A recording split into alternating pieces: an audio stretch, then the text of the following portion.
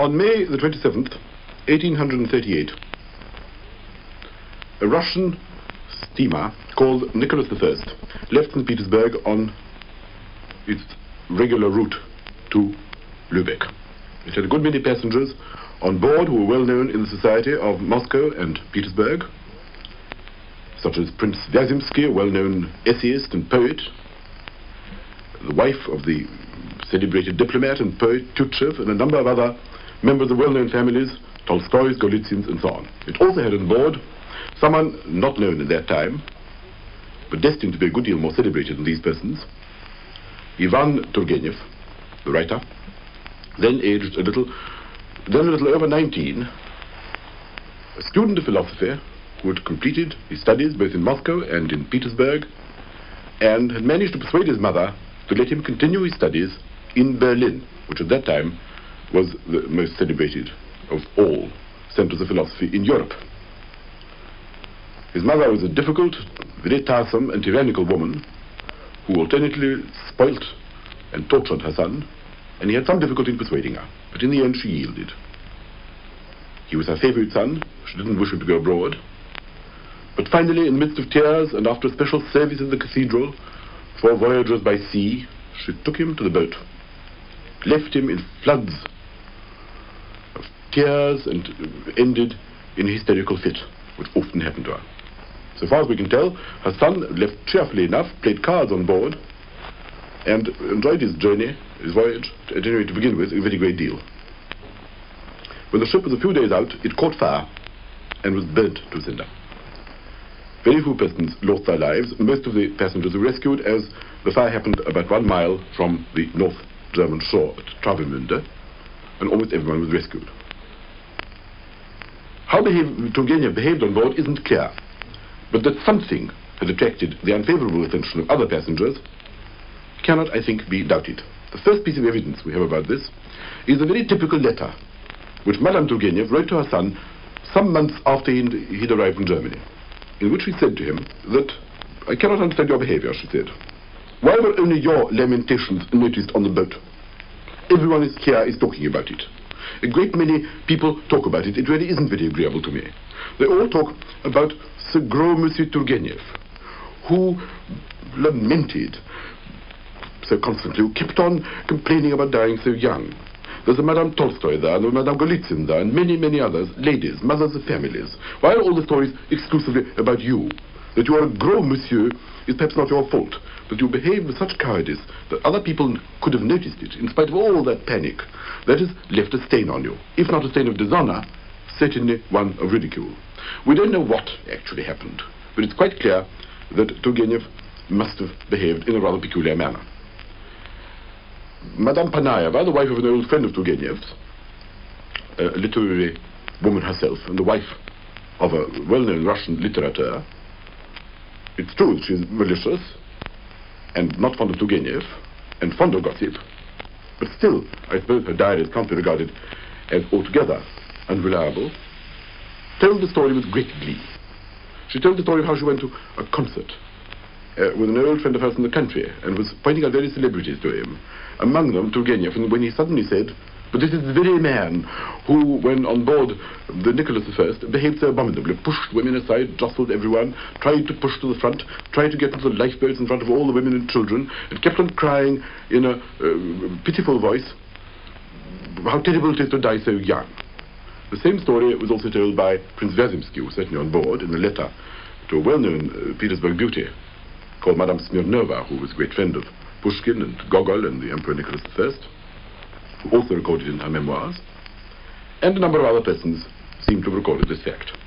There was no doubt that in the salons of St. Petersburg at that time, and those of Moscow as well, I dare say, the story was circulating that poor Turgenev lost his head completely and tried to get off the ship long before, in front of the women and children, and in particular that he'd seized a sailor by the arm and offered him 10,000 rubles, saying that he was the only son of a rich mother who would know how to reward him. Well, this is the kind of story which it's very difficult for people to live down, and we could well imagine that Turgenev must have been troubled by it. At first, he didn't seem to take much notice of it. There's nothing about it in his letters or anywhere else.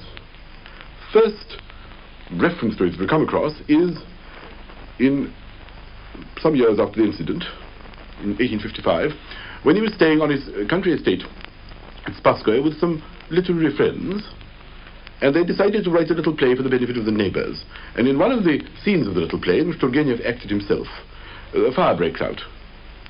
And Turgenev himself rushed onto the scene, saying, save me, I'm the only son of my mother." Well, this by this time was a very well-known line, evidently, because the whole audience burst out laughing. The rest of the play was apparently very poor and dull, and nobody enjoyed it at all. But this was a line that brought the house down.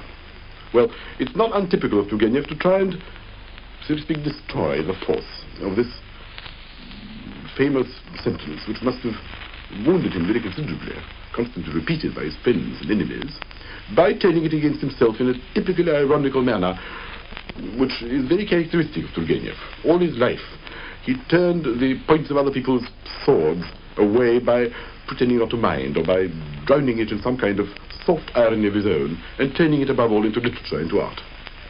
Again, we don't hear about the episode for about 12 years, after which a man called Prince Peter Dolgorukov, rather a bad hat, he was a political exile who suffered for his convictions, but also at the same time the man who almost certainly wrote the famous anonymous letter to Pushkin, which caused Pushkin's duel and death. And it's difficult to think that he didn't know that was going to happen. From all we know about him, he really was a complicated and sophisticated scoundrel who enjoyed placing both his friends and his enemies in difficult situations. Well, Dolgorukov, who made a certain amount of money by publishing libelous genealogies of the Russian aristocracy, and I dare say by blackmail as well, published some interesting memoirs, in the course of which he tells this famous story about Turgenev's cowardice when he was 19.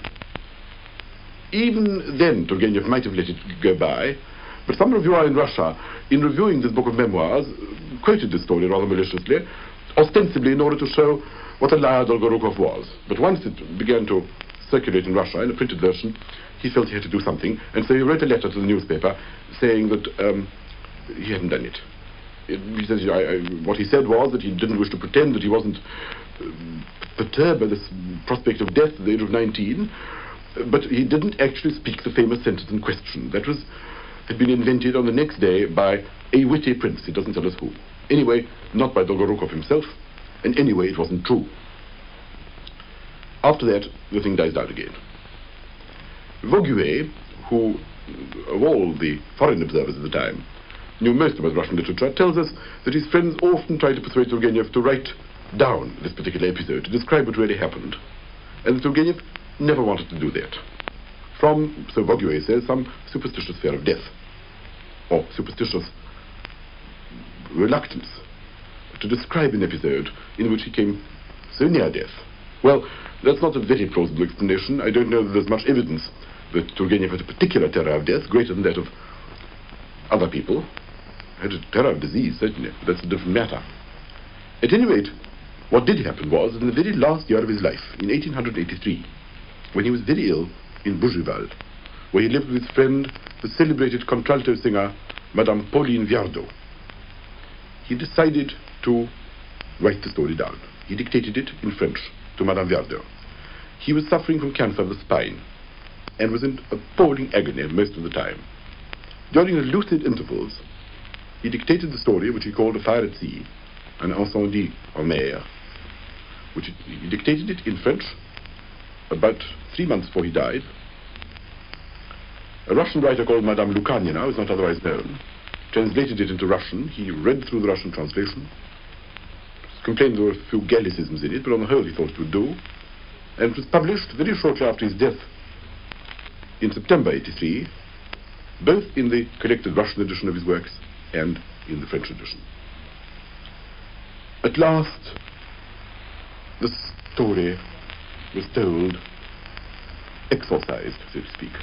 The thing, I think, which one feels most of all about it is that here was something which festered inside him all his life, which came back to haunt him at intervals, which malicious people used to taunt him with. All his life, Turgenev was suspected by his friends of having a weak character, of being a coward, of not daring to come to either side, of sitting on the fence, above all, of showing a certain lack of spirit in crises, whether personal or moral or political or whatever kind. He never exactly defended himself against these charges, except rather half-heartedly. But that he minded them very strongly is very clear from everything we know about him, and particularly his correspondence. His whole life is spent in trying to explain that someone like him, who has a realistic grasp of the truth, cannot take sides with a kind of fanaticism and wholeheartedness with which people with a narrower and more intense vision could, and that he was simply being punished for a just view of the facts, for being moderate, for having a certain amount of insight and human sympathy. And this is no exception. This story which people used to laugh at him, to mock him, to expose him in a disagreeable light, Dostoevsky, his sworn enemy, had of course not missed it, and used it in his novel The Possessed, in the course of the very hostile sketch of Turgenev, which appears in that novel under the mask of the writer Karmazinov. He finally decided to eliminate this source of pain, but evidently couldn't bring himself to do it until he was actually on his deathbed. And then he finally did what he always did with things which troubled him all his life. He turned it into art. In the story which I'm about to read to you, you will find that the episode with the offer of the money to the sailor, and the episode with, which in general involves a certain amount of cravenness and weakness in the part of Turgenev, isn't altogether slurred over. He does tell it. But it's written about so lightly, so ironically. He represents himself as not exactly a hero, but not a coward either, as simply being a rather romantic, rather confused, amiable, charming young man. And the episode with the money is so tucked away in a mass of other amusing detail with which he surrounds it. And the whole story is written so lightly and so pleasantly that one is made to feel that really nothing can be made of this. He somehow managed to dissolve the whole thing into his typical, elegant, ironical art. And that was his greatest weapon against his persecutors. It's, I think, interesting to observe what he does do with this kind of difficult thorn in his flesh. But in any case, the story is worth listening to or reading, because I think, quite apart from its psychological interest in the author's life, it is a masterpiece in its own right. The translation, which I'm about to read to you, is from the French original text, published in Paris in 1883. It happened in May 1838. With a great many others, I was a passenger on board the steamer Nicholas I of the regular Petersburg-Lübeck service. Since at that time, railways were still in their infancy, everyone traveled by sea.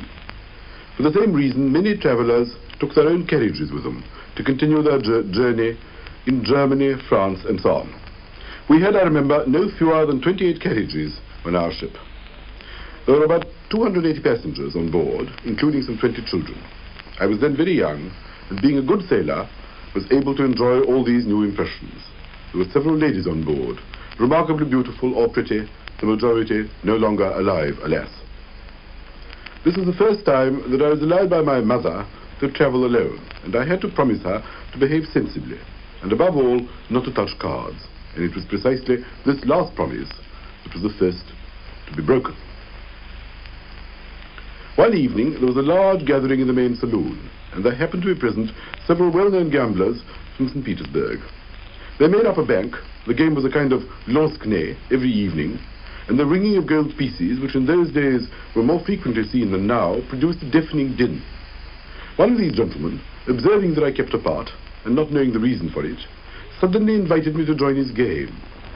When I, with all the naivete of my 18 years, told him why I preferred to abstain, he burst out laughing, and turning to his friends, exclaimed that he'd found a real treasure, a young man who never touched cards, and was consequently destined to have the most fabulous, most unheard of luck, real beginner's luck. I don't know how it happened, but 10 minutes later, I was at the card table, my hands full of cards, firmly installed, and playing like mad. I must admit that the ancient proverb turned out to be true enough. Money flowed towards me in streams.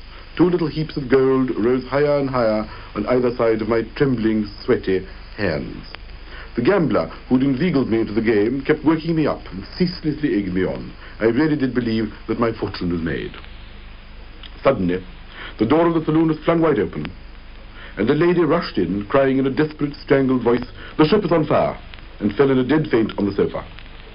This produced the most violent commotion. Everybody leapt from their seats. Gold, silver, banknotes rolled and scattered in every direction, and we all hurled ourselves through the doors. How we had failed, before this, to notice the smoke which by now was pouring in on us from all sides, I simply can't conceive. The stairs were full of it. A reddish glow, as of burning coal, flared up here and there, and in an instant everybody was on deck. Two vast swirling pillars of smoke rose on either side of the funnel and along the masts, and a most terrible uproar began, which from then on never ceased. The chaos was unbelievable. One felt that each one of these human beings was in the violent grip of the most desperate instinct of self-preservation, among them not least myself. I remember that I grasped a sailor by the arm and promised him 10,000 rubles in my mother's name if he could manage to save me. The sailor naturally couldn't take these words seriously and pried himself loose from me. Nor indeed did I myself insist, realizing that what I was saying made little sense. But then what I saw round me didn't make any better sense. Nothing, it has been truly observed, can equal the tragedy of a shipwreck, save only its comedy. For example, a rich country squire, beside himself with terror, was crawling on his hands and knees along the floor, prostrating himself from time to time in an absolute frenzy. But when the water, which was being poured in vast quantities into the coal holes, for a moment checked the fury of the flames, he rose to his full height and shouted in a voice of thunder, "Men of little faith, do you really think that our God, the God of Russia, would abandon us?" At this very moment, the flames suddenly leapt higher, and the unfortunate man of much faith again went down on all fours and began to kiss the floorboards once more. A general, with a fixed, haggard stare, kept bellowing, "We must send a courier to the Emperor." When there was a mutiny of the military settlements, a courier was sent. I was there myself. I was there, and this did save, at any rate, some of us. Another gentleman, who had an umbrella in his hands, suddenly began to stab ferociously at a poor little portrait in oils, tied to an easel that stood near him among the luggage. With the tip of his umbrella, he pierced 5 little holes through its eyes, nose, mouth, and ears, and he accompanied this act of destruction with cries of, "What is the use of all this now?" And the picture didn't even belong to him. A plump man, bathed in tears, who looked like a German brewer, kept on moaning, "Captain, Captain." And when the captain, who finally lost patience, seized him by the scruff of the neck and shouted at him, "Well, I am the captain. What do you want?" The fat man looked at him in a dazed way and again began moaning, "Captain." And yet it was actually this captain who saved all our lives. First, because at the very last moment, when it was still possible to get to the machines, he altered our course. If our ship had continued on straight to Lübeck, instead of turning sharply toward the shore, she'd have been burnt out before she reached harbor. Secondly, because he ordered the sailors to draw their dirks and show no mercy to anyone who tried to touch one of the 2 remaining lifeboats. The remainder had been upset owing to the inexperience of passengers who had been so proud to lure them into the sea. The sailors, for the most part Danes, with their cold, energetic faces, the reflected light of flames giving an almost blood-stained glint to the blades of their knives, inspired instinctive terror. Unflattering though this may be to my own sex, but on this occasion the women showed a good deal more spirit than most of the men. Pale, white-faced, the night found them in their beds. Instead of clothes, there were blankets thrown over them. And unbeliever, as by then I already was, they seemed to me like angels come down from heaven to shame us and give us more courage. However, there were men too who showed daring. I remember one particularly, Monsieur D., our former Russian ambassador in Copenhagen. He had taken off his shoes, tie, and coat, which he tied by the sleeves round his chest, and sitting on a thick, taut cable, and swinging his legs, he quietly smoked a cigar, and surveyed us each in turn with an expression of mocking pity. As for me, I found a refuge on an outside stair, and sat down on one of the lower steps. I gazed with stupefaction on the ruddy foam boiling below, the spray of which I felt on my face, and I kept saying to myself, "So this is where I must die at the age of 18. For I had firmly resolved to be drowned rather than fried. The flame rose above me in an arch, and I quite clearly distinguished its howl from the howling of the waves. Near me, on the same steps, sat a little old woman, probably a cook who belonged to one of the families traveling to Europe. Her head hidden in her hands, she seemed to be whispering prayers, Suddenly, she threw a quick glance at me, and whether because she imagined that she saw some fatal resolution on my face, or for some other reason, anyway, she seized my arm, and in an imploring tone said to me with great earnestness, "No, Barin, nobody may do as he will with his life. You, no more than anybody else. We must accept what Providence sends us. Otherwise, it would mean taking your own life, and you would pay for that in the next world." I hadn't felt the least inclination to suicide, but now, out of some kind of bravado quite inexplicable in my position, I once or twice pretended to be about to carry out the intention she attributed to me, and each time the poor old woman would rush towards me to prevent what in her eyes would have been a crime. In the end, I felt a sort of shame, and stopped. And really, why this comedy in the presence of death, which at that moment genuinely seemed to me imminent and inevitable? However, there was no time either to meditate about the strangeness of these feelings, or to admire the absence of egoism. Today, it is called altruism of the poor old woman. For at this moment, the roaring of the flames above our heads redoubled in fury, when suddenly a voice of bronze, as it turned out, this was to be the voice of our rescuer, sounded above us. "What are you doing down there, you poor wretches? You will never escape. Follow me." And at once, knowing neither who was calling, nor where we had to go, the old woman and I jumped up as if propelled by a spring, and threw ourselves through the smoke, behind a sailor in a blue jacket, who was climbing up a rope ladder. Not knowing why, I too climbed the ladder behind him. I think that if at this moment he'd flung himself into the water, or had done something else, however extraordinary, I should have followed him blindly. Having hoisted himself up 2 or 3 rungs, the sailor jumped heavily down onto the roof of one of the carriages, the lower part of which was already in flames. I jumped after him, and heard the old woman jump behind me. Then, from the first carriage, the sailor jumped onto the second carriage, then onto a third, with me always behind him. In this way, we presently reached the bow of the ship. Nearly all the passengers were gathered there. The sailors, under the eye of the captain, were lowering one of our 2 lifeboats into the sea, fortunately the largest. Across the other side of the ship, I saw the steep line of cliffs that stretch along the shore towards Lübeck, lit up vividly by the fire. It was well over a mile to the foot of the cliff. I couldn't swim. The shoal on which we were grounded, without even noticing it, was probably shallow enough, but the waves were very high. Nevertheless, as soon as I saw the rocks, I was overwhelmed by the feeling that I was saved. To the astonishment of my companions, I jumped into the air several times and cried, "Hip hip hooray!" I had no wish to go towards the place where the crowd was swarming thickest, in order to reach the ladder which led to the big boat. There were too many women, old men, and children there. Besides, ever since I had seen the rocks, I was no longer in a hurry. I was certain that I was saved. I noticed with surprise that almost none of the children showed any fear. Several of them even fell asleep in their mother's arms. Not a single child perished. I noticed among a group of passengers a tall general, his clothes streaming with water. He was quite motionless, leaning on a bench which he had just pulled out of the wall and stood upright. I learnt that in the first moment of terror, he had brutally pushed aside a woman who wanted to get in front of him in order to jump into one of the lifeboats that later capsized. One of the stewards threw him back onto the ship. The old soldier, ashamed of his moment of cowardice, swore he'd be the last to leave the ship, after the captain. Stately, pale, bleeding from a wound in the forehead, he stared with a crushed, resigned look upon his face, as if asking for forgiveness. In the meantime, I made my way toward the port side of the ship, and saw our little lifeboat dancing on the waves like a toy. 2 sailors were making signs from it, inviting the passengers to jump, but this was perilous and by no means easy. The Nicholas I was a high-decked steamer, and one had to drop with extreme skill not to upset the lifeboat.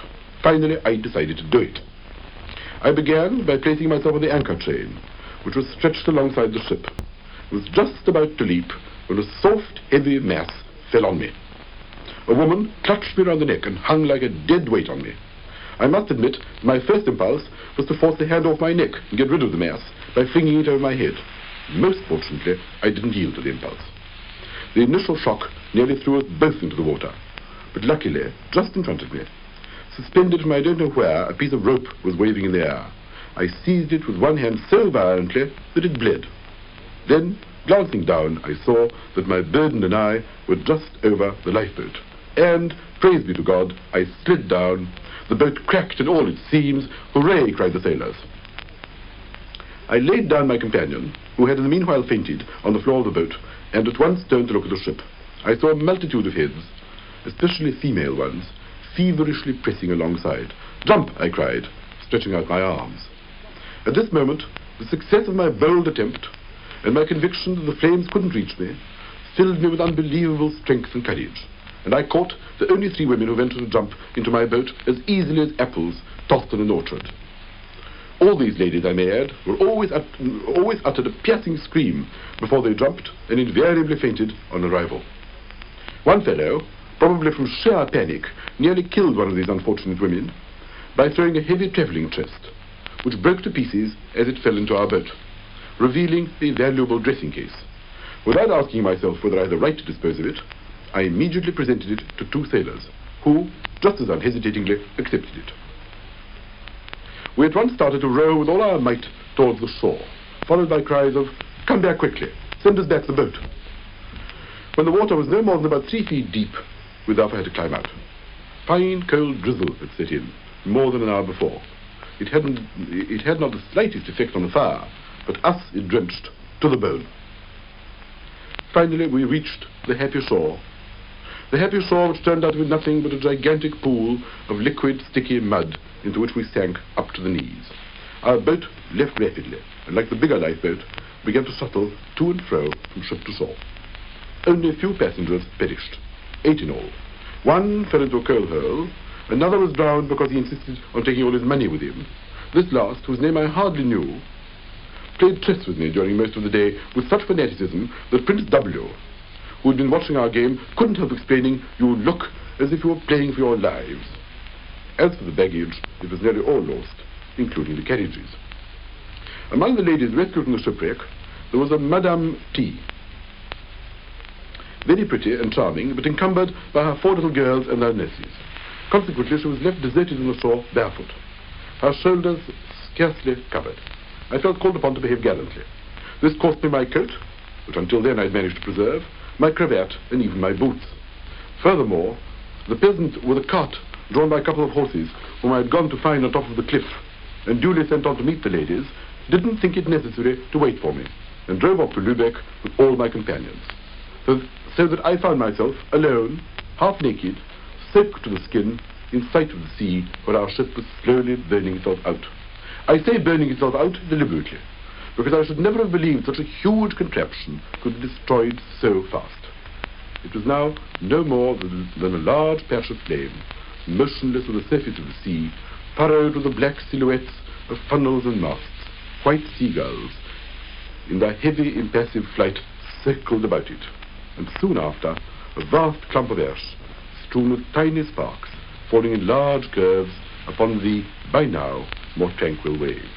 And is this all, I thought? Is this our whole life then? Only a handful of ashes, scattered by the wind? Fortunately for the philosopher, whose teeth had begun to chatter violently, another carter picked me up. For this, the good man made me pay 2 ducats, but he did wrap me in his thick cloak, and sang for my benefit 2 or 3 Mecklenburg songs, which I thought quite pretty. I reached Lübeck at dawn. Here I met my fellow victims, and we went on to Hamburg together. There we found 20,000 silver rubles, which the Emperor Nicholas, who at that very moment happened to be passing through Berlin, had sent us by one of his equerries. The gentlemen unanimously agreed to offer this money to the ladies. It was all the easier for us to do this, since in those days any Russian traveller in Germany enjoyed unlimited credit. Now this is no longer so. The sailor, to whom I offered a fantastic sum of money in my mother's name for saving me, appeared to demand the fulfillment of my promise.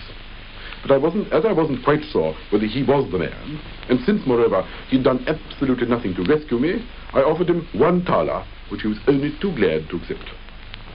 As for the poor old cook, who had been so concerned to save my soul, I never saw her again. But I feel quite happy about her. Whether she was roasted or drowned, she had a place reserved for her in paradise.